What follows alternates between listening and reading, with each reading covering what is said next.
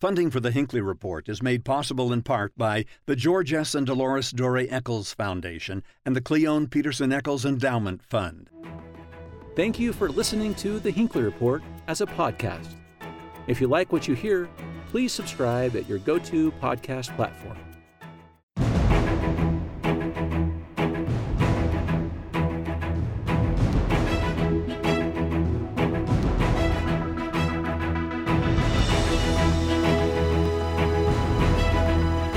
Good evening and welcome to the Hinckley Report. I'm Jason Perry, director of the Hinckley Institute of Politics. Covering the week, we have Jasen Lee, journalist with the Deseret News, Lindsay Whitehurst, reporter with the Associated Press, and Matt Canham, managing editor of the Salt Lake Tribune. So glad to have you all with us today. I'll tell you, many of us are celebrating the new year, but our politicians, we're still working hard. Let's talk about one of the races that really is going to dominate some of the discussion for this next year, the next governor for the state of Utah.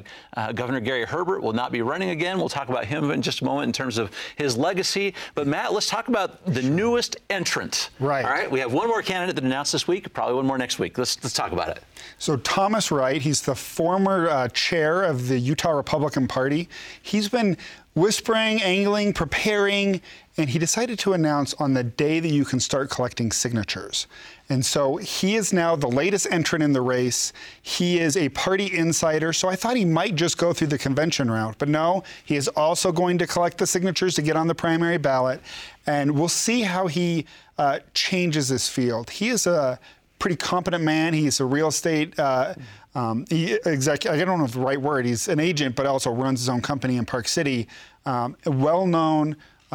It'll be interesting to see how he impacts the dynamic and what lane he finds himself in. Lindsay, this is an interesting point right here, too, on the signatures, too, because that was the first day. And if there were any candidates that have announced so far that maybe had an idea they might not get signatures, it might have been him. Does that mean every single one of these candidates is going to do both paths to get on the ballot? It certainly looks like it, and it's an indication that this is kind of becoming a little bit more of the reality in Utah politics, despite some lingering controversy over that law. It's becoming more and more of a thing that people are doing. I don't think that means that that the convention, the delegates, will be ignored by any means. I think that there'll certainly be a lot of discussion. There'll certainly be a lot of focus there too. But yeah, there's more and more indication that that's a route that folks are doing. They're not going to leave themselves open to that. They're going to make sure they get on that ballot. The convention becomes the campaign stop instead of a way to get on the ballot. Now you need 28,000 signatures. And what it also means is we're going to have a crowded primary ballot. Yeah, so Jason, the Republican Party just announced this last week that they will not retaliate against the candidates that get signatures. They're not going to kick them off as Republicans. Who's coming next on the list? I don't know that. Okay, I don't want to sound like a naysayer because I don't feel like that kind of person. However, I don't know that it's going to matter much. And the reason I say that is because these people are coming late to the party, particularly when Spencer Cox has been working so hard for so long. He already has some name recognition, and the idea that John Huntsman has announced, and Greg Hughes still may announce, there's these candidates right now that we're talking about have an uphill battle at the very least. So if they come any further into this campaign, I think they're only making it more difficult for themselves. Even if they are able to collect the signatures and get on the primary ballot, it is going to be exceedingly difficult to gain traction and overcome the obstacle they have right now, which is Cox having such a large lead and what is it, like 41%, and then if I'm not mistaken, he's like 11 points over Huntsman. Try to get to the point where you are competitive with those people coming later than we are right now. It's going to be very difficult. He's really had it to himself for months here now, and of course there's still a lot of time, right? We're only in the beginning of the year. They've still got time, but now there's a lot more competition than there was a few months ago. There's not that much time if you think about it. We're talking November, right? So we're 10 months, and you have to make people know who you are, care about your message, and want to vote for you. Especially now that Huntsman has that built-in name recognition, right? Okay. So, Matt, let's talk about this because a lot of entrance actually plays to the strategy of some. So you talk about whether or not Tom Thomas Wright, why he jumps in now. Talk about what that issue is. Maybe like a crowded field is a actual benefit. And it can be for this sort of second-tier candidate, and I'm sure they won't like to be called that, but at the same time, we have seen Spencer Cox and Jon Huntsman with more name recognition. So you have Thomas Wright, former party insider, or current party insider, but former party chair. You have Greg Hughes, the former House Speaker. They need to come up with a brand that's different than a Cox or Huntsman. And if they can, and people split that vote in a primary, you can win with a little more than 20% even. To get to the final ballot, you mean? Right. And in this state, if you're the Republican on the final ballot, you're going to be governor. It's highly likely you're going to be governor. So essentially, if you're Greg Hughes and you're going to announce next Wednesday, which is the plan, he is the only unabashedly pro-Trump candidate in the field at that point. Now, that doesn't know if that stays that way, but it will be at the start. You have Spencer Cox, who has been very critical of our president. You have Huntsman, who worked for Trump, but has been moderate in how he responds to that. If you're Hughes, you lean into that. You go straight into the Trump people, and you try to gather enough of them that gets you over that primary ballot mark. Now, if you're right, you're going with, leaning on those relationships, coming across as, a reasonable, conservative person who's focused on the issues in Utah, not all the flashy things around you, and you try to be that workhorse that gets across the finish line. Does that become a challenge in a wider Republican field, though, in the general election, right? Mm-hmm. Is if you lean into that pro-Trump, Trump's not as popular in Utah as he is elsewhere. Certainly a significant slice of the Republican electorate, especially. But if you're doing that during the primary, does that become a little bit of a challenge when the race gets a little bit wider? I don't know. And it can, but also you have the primary, I believe, is in June. We see this in national politics, too. Like the Democratic field now is way left. And whenever they pick their nominee, they are going to start surging to the middle. Mm-hmm. You can see that in the Republican politics here, where it goes pretty far conservative to try to get, or at least some candidates do. And then you can try to just moderate yourself a little bit before November. As you mentioned, too, I mean, there's going to be this, you have to get a plurality. You don't have to get... right.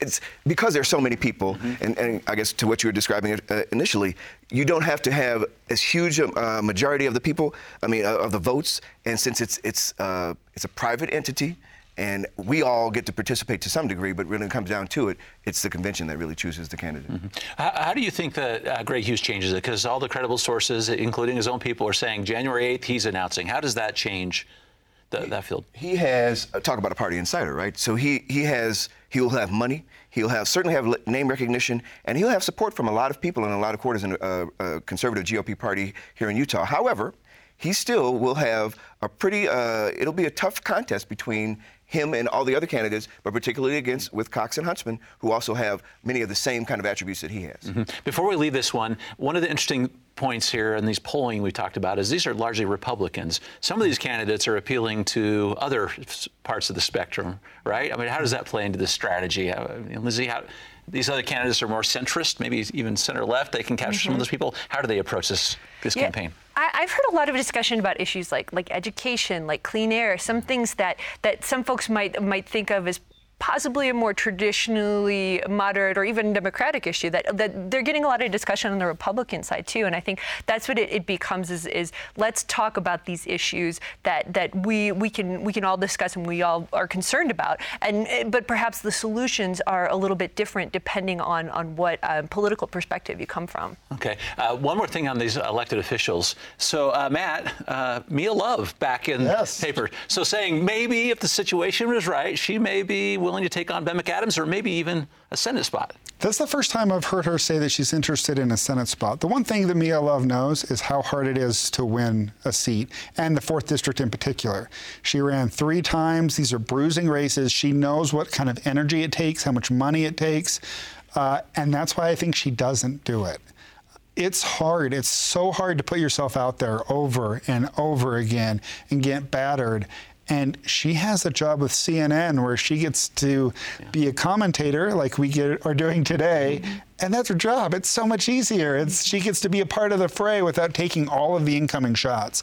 So to leave that, to jump into a race, as Jason pointed out, late in the game, where her opponent will already have $1.5 million, I think she doesn't do it at the end. Now, I will say this. If she did it, I think she has a chance to win. Absolutely. You know, she is a very well-known candidate. She can raise money.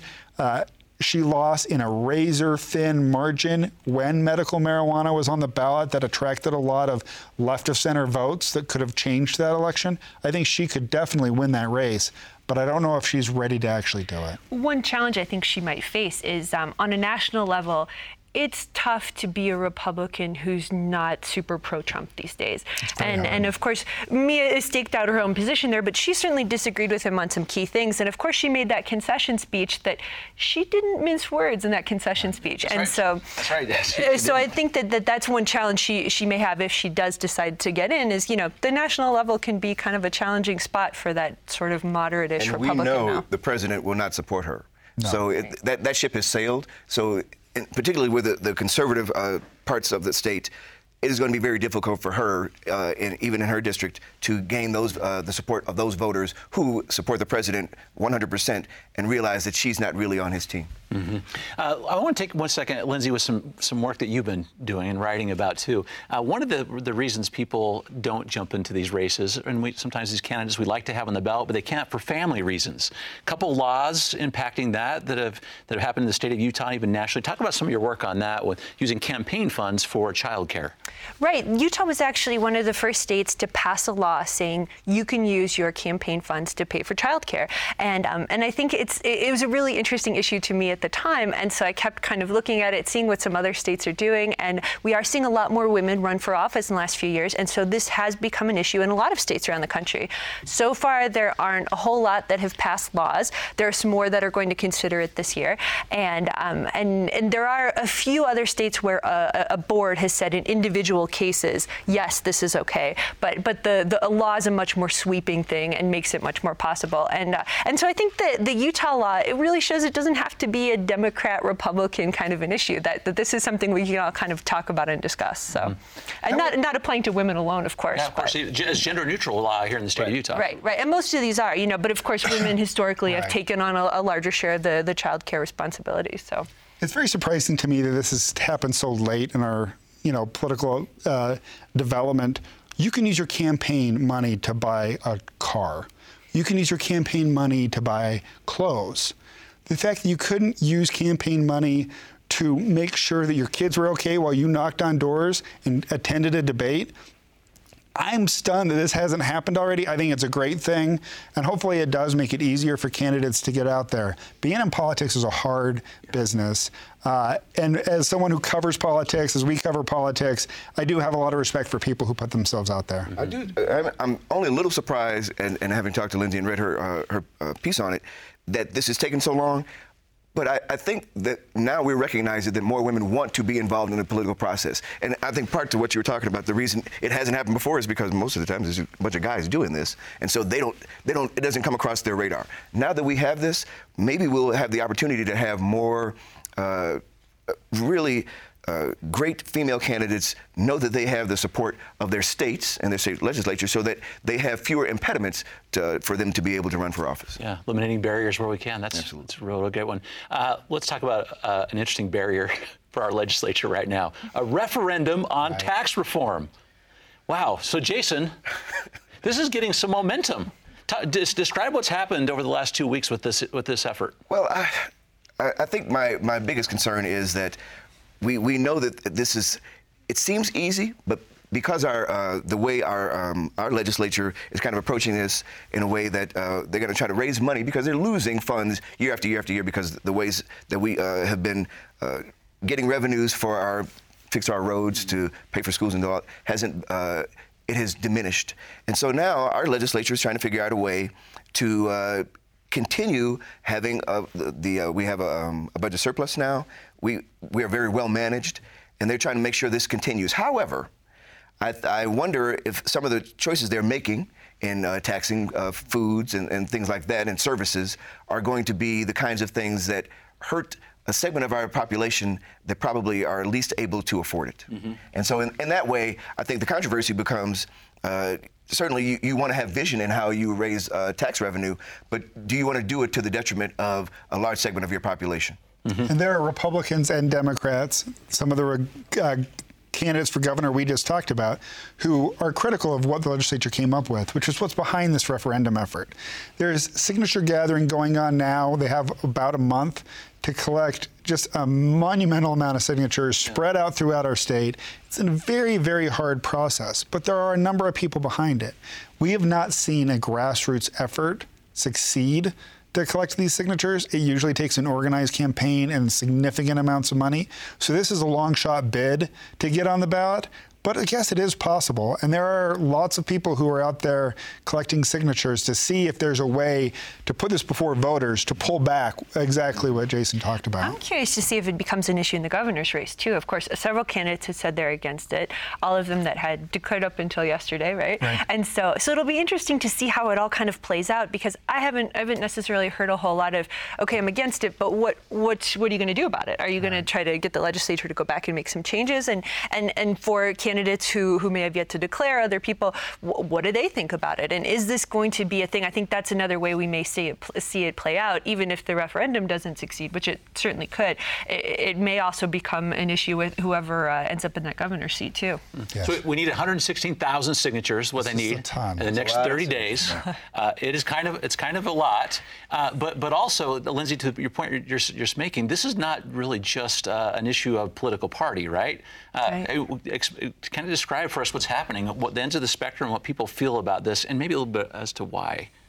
Right. These are Republican candidates for governor who are questioning what, of course, the Republican-led legislature has done. So it's not just a Democrat-Republican kind of thing. And I think when you say things like gasoline and food, people start that, especially on its face. Now, there have been, of course, some credits for lower-income people to try to offset that. And there are folks who say that's not the best solution. So there have been attempts to try and offset that for lower-income people, but especially on its face, when you talk about gas and food, two of the biggest expenses on most people's household budgets, that starts to get people a little concerned. And what I worry about too is that, we are in a situation right now where fiscally we're doing fine, and there's enough money in our coffers to be able to, at least for the short term, we don't have to make these wholesale changes, particularly in the way that the legislature, without a lot of public input, as far as I can tell. This is a small group of people in our legislature kind of trying to work on a problem that they know is approaching them and doing it in what they believe is fiscally responsible. However, because so many people have been pushing back, you would think that they would say to themselves, well, maybe we should consider other options as well, because we don't want to not necessarily alienate, but burden a segment of our population that really right now can't afford it. They literally cannot afford it. And if we're trying to help all of Utah, all Utahns, then we should come up with a solution that will be best managed for all of them, not just in a way that's going to raise this money and then be to the detriment of so many people. Well, and of course, when Governor Herbert first started talking about this, he was proposing it as a tax on services, that we, our economy, you're not buying the lawnmower, you're buying the lawn mowing service, we don't tax that, we need to tax it. That list, of course, was trimmed down significantly in the course of the process, and so you wonder what services are still out there that we're not getting taxed on yet. This may be the reason why several of you have alluded to this, even Republican candidates for governor. This is, you were wondering about this. You had Amy Winder Newton, you had Jeff Birmingham, and even Zachary Moses were there at the press conference signing this thing, which makes me feel like we ought to show this graphic from Fred Cox, a former legislator who is leading this, which I just think is so interesting. He said publicly, "This is not a Republican revolt. This is a Utah revolt." Right. Are you feeling that from the people you're talking to, Matt? Well, I do think there's a lot of criticism, and there's from a number of reasons. One, we talked about the tax on food. There's a lot of people, including some of the candidates for governor, who think that hits people who are poor, and there's other ways to tax. Even when you do an income tax cut, which lots of people are okay with paying less on their tax for their paycheck, that's money that's taken out of our education system, and the majority of Utahns feel that education needs more money, not less. So this is a really complicated system. There are structural problems in the budget that's worthy of looking at, but this is not a way where there's a lot of real happy people about the pieces of this. There's been some polling, the UtahPolicy.com put out, that showed that throughout the political spectrum, everyone has a problem with this. If you're a state legislator, you're coming into session in a few weeks, you can tweak this. there will be debates about this. I don't know what's going to happen there if it has enough pressure to force a change, but it's possible. Okay, so Lindsay, what happens if there is? That pressure comes, maybe they get enough signatures, and it starts going towards ballot. How does this impact the legislative session that starts in a couple of weeks? Well, it was so much fun the first time around. Why not give it another shot, right? No, it could very well dominate the conversation because it is complicated. And of course, you have on one side, more taxes on food and gas, not popular. On the other side, somebody's going to undo a tax cut. That doesn't sound very popular either, right? People like tax cuts. So you have political considerations on both sides of this issue, and then of course you have the other kind of special interests at the legislature who want to make sure that their industry doesn't get taxed too. So it gets really complicated, and it could end up dominating some conversation. And now, of course, if things kind of fizzle out a little bit more, or other issues sort of take over, this could go to the back burner, but it's complicated, and it's not an easy one. I don't know that I can see it where, just like last time it was marijuana, this time it seems we're going to be dominated by this tax reform proposal. If this is the thing that is the key, then hopefully there will be enough discussion from enough people and groups that the legislature is able to say to themselves, okay, this is what we came up with initially, but maybe if we do these tweaks, as Lindsay had said, then we can come up with something that is more palatable for the greater number of people, which, generally speaking, that's kind of what the legislature is there for, to come up with an idea, have it people bring in their ideas, and then make some changes so that it's more palatable to more people. Okay, we'll watch this one closely. I know we're going to hear about it a lot. Yes, we will. Since we started a new year, I thought we'd take just a second and talk about some of our elected officials some are in their last years, some are in their first years, some of the final days. Can we go through a couple of those? Sure. Let's talk about it. Let's start with Mitt Romney. 1 year in office. Lindsay, how's he done from what people you're talking to?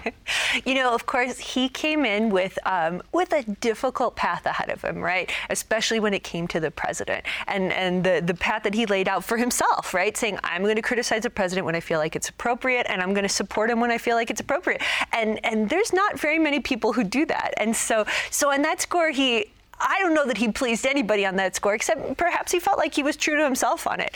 And I think that's the thing that gets most watched on a national level for sure. The other thing he's been really active on lately is the vaping issue. And the administration announced some big changes. For some folks, they don't go far enough, but they could perhaps keep some of these more kind of candy flavored things that really draw the younger people in. Maybe they could keep it out of the hands because the vaping issue has really been one that's come to the forefront in a big way lately. The other thing I was kind of interested to see him take on was the NCAA, the college athlete issue. Right. And I don't know, there's been a lot of moves on that yet, but that's going to be an interesting one to see coming up, whether there's any changes there. I think part of the idea is that he is a capitalist, right? So he understands that it doesn't make sense to some degree, just talking about the images and stuff for college athletes, that everybody seems to be making money based on this circumstance around the workforce that is kind of stymied in what the benefits they can potentially have. And so I think as a businessman, he understands, and certainly as a politician with his own image, he knows that he sees the hypocrisy and just there's the lack of fair play that is that is happening for these children, these young men and women who are student athletes. And maybe he realizes that there's some change that needs to happen so that it's more fair to all of them. Mm-hmm. So Matt, Lindsay and Jason both kind of alluded to this idea of who he's trying to please. Has he walked the line appropriately for Utahns, at least as he starts looking at being elected one day, if he wants to do that? I think I think this is the end of this is the last chapter in his political career. And I think, as Lindsay referred to being true to himself, I think that's the most important thing to Mitt Romney at this point, is being an independent political figure and not be subject to whatever the party wants. And I think he's done that.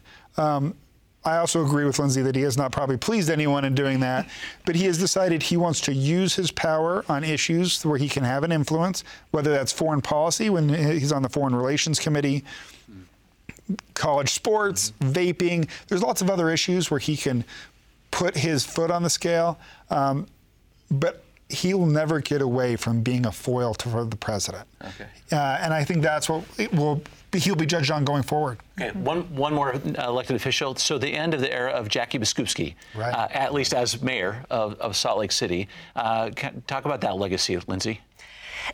of course, relatively short, one-term mayor, right? And she came in with some really interesting things about her, right? She's openly LGBT, and there were certainly some conflicts in her administration over the course of her tenure.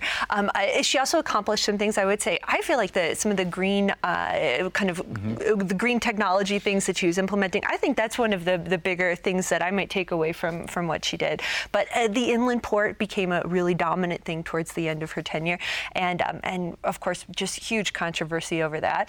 And so she gets to pass that on to the next mayor now. So we'll see. The homelessness issue was also big in her tenure. I mean, some changes happened. We're going to see. It'll take some time before we know whether or not the solution she was able to kind of manage will be beneficial to our community. But you know, she when you're the first of something, you're going to be judged on the accomplishments you were able to attain. And some of those things, I don't know, failure is the word I'm looking for, but the things that you weren't able to do that you might have hoped. In her case, she had some controversy. She was successful in some ways. She fell short on some other ones. I don't know in the future that she has paved a way for the next person to come along necessarily. But there's part of me that says that she did pretty well, but more in the C range than maybe the B or A range. Okay, Matt? She's a fighter, and she's a planner, and she did a whole bunch of both. And I think over time, I think she'll be remembered as a mayor who set us on a path to see our city grow, to be more environmentally conscious. But she will be remembered also from having a lot of frayed relationships. Okay. It's going to be the last word on that. Great insight today. Thank you so much for your comments. Thank you for listening to this podcast episode of the Hinckley Report. If you like listening to the experts talking about the issues, please leave us a review on your favorite podcast app.